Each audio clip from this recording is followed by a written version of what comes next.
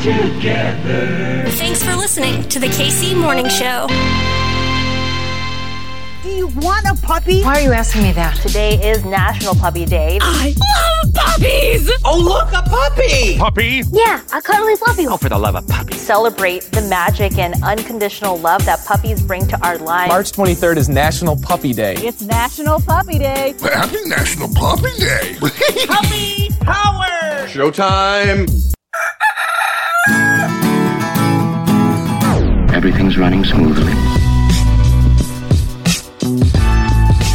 Yo, yo, yo! Yo! What is going on? My name's Hartzell, and this right here, it's your KC Mo Show, baby! What's word, Kansas City? A good-ass day to be a Kansas Cityan. I'm gonna keep this short and sweet. Benny Heiss, a sports thing, our managing editor over at BetSided, part of the Fansided.com network. We're gonna re-air their last episode of Bet and Breakfast because we got a little basketball happening, a little college basketball action, the madness in Kansas City. So I figure you should probably, get the latest up-to-date analysis as, we get ready to kick off the Sweet 16, headed to the Elite 8, so on and so forth. Final fourth. See what I did there? So we got Bet and Breakfast with Benny Heiss and the Bet-Sided crew. Then we're going to play, I'm trying to remember what year this was. This was 2018, 2019, South by Southwest. Had our friends from Culture Wars on the show with us back in 2019. So we're going to hit play on that performance from South by Southwest. How's that? Does that sound pretty good? Rate, review, subscribe. Yeah? We good? Kansas City? I love it. My name's Hartzell. Conditions still ideal. Kitty is past the belt. LOL. Gotta go wake her up. My name's Hartzell. We'll see ya in the morning. Bye. Jayhawks win it in overtime. 75-68. KU national champion. The KC Morning Show. I want to get your thoughts on Providence versus Kansas. I liked Richmond in that matchup. If you go and look at shot quality. Can we not do the shot quality thing anymore? I love shot quality. They're a great tool, but I can't now know that my team should have won. I can't tell my bookie, hey, shot quality said that I should have covered. Can I get half back? I will remember the 2022 NCAA tournament as terrible first weekend of betting and the weekend that shot quality, people turned against them. Okay.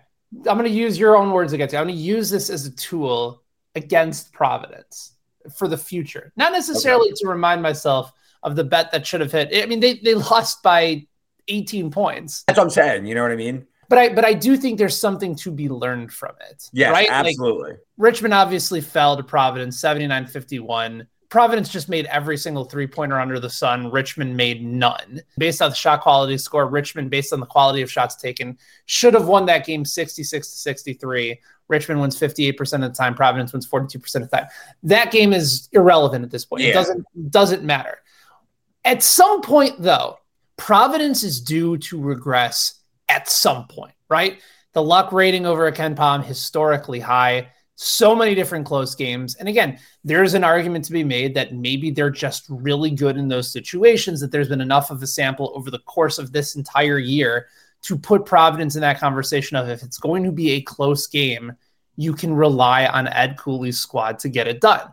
All of this may be true, but when things don't work out for Providence, blowouts tend to happen. I don't know if this is going to be the week for it because I think Kansas has plenty of flaws, but Kansas also has the ability to beat this team by 30 points very easily.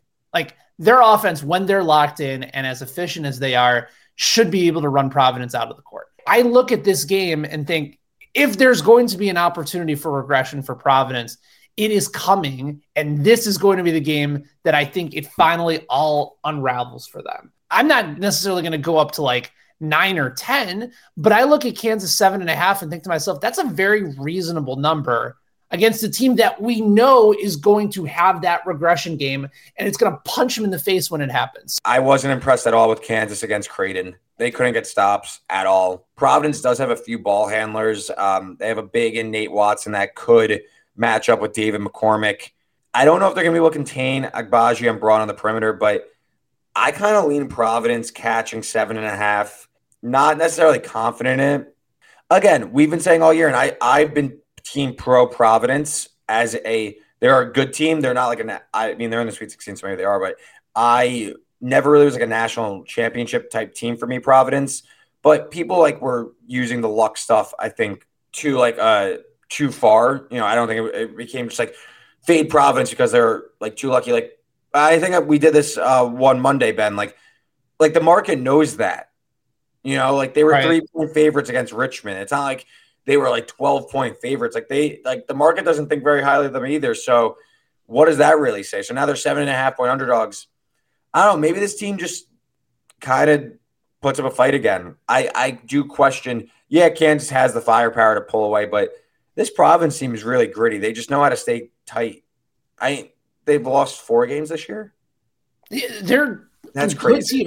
It's not to come out and just crap all over Providence. I don't think that's the point here, but I just think everything from all the different metrics collected over the course of the year indicate that they have played above their skis. And yes, the sample size is now large enough for the full season, but I think there are so many other things that eventually are going to go against them. When everything doesn't collectively work out, that's usually when everything falls apart. If there's one thing that I found is as true as the sunrise, it's that I like being on there with Hot Sauce. The KC Morning Show.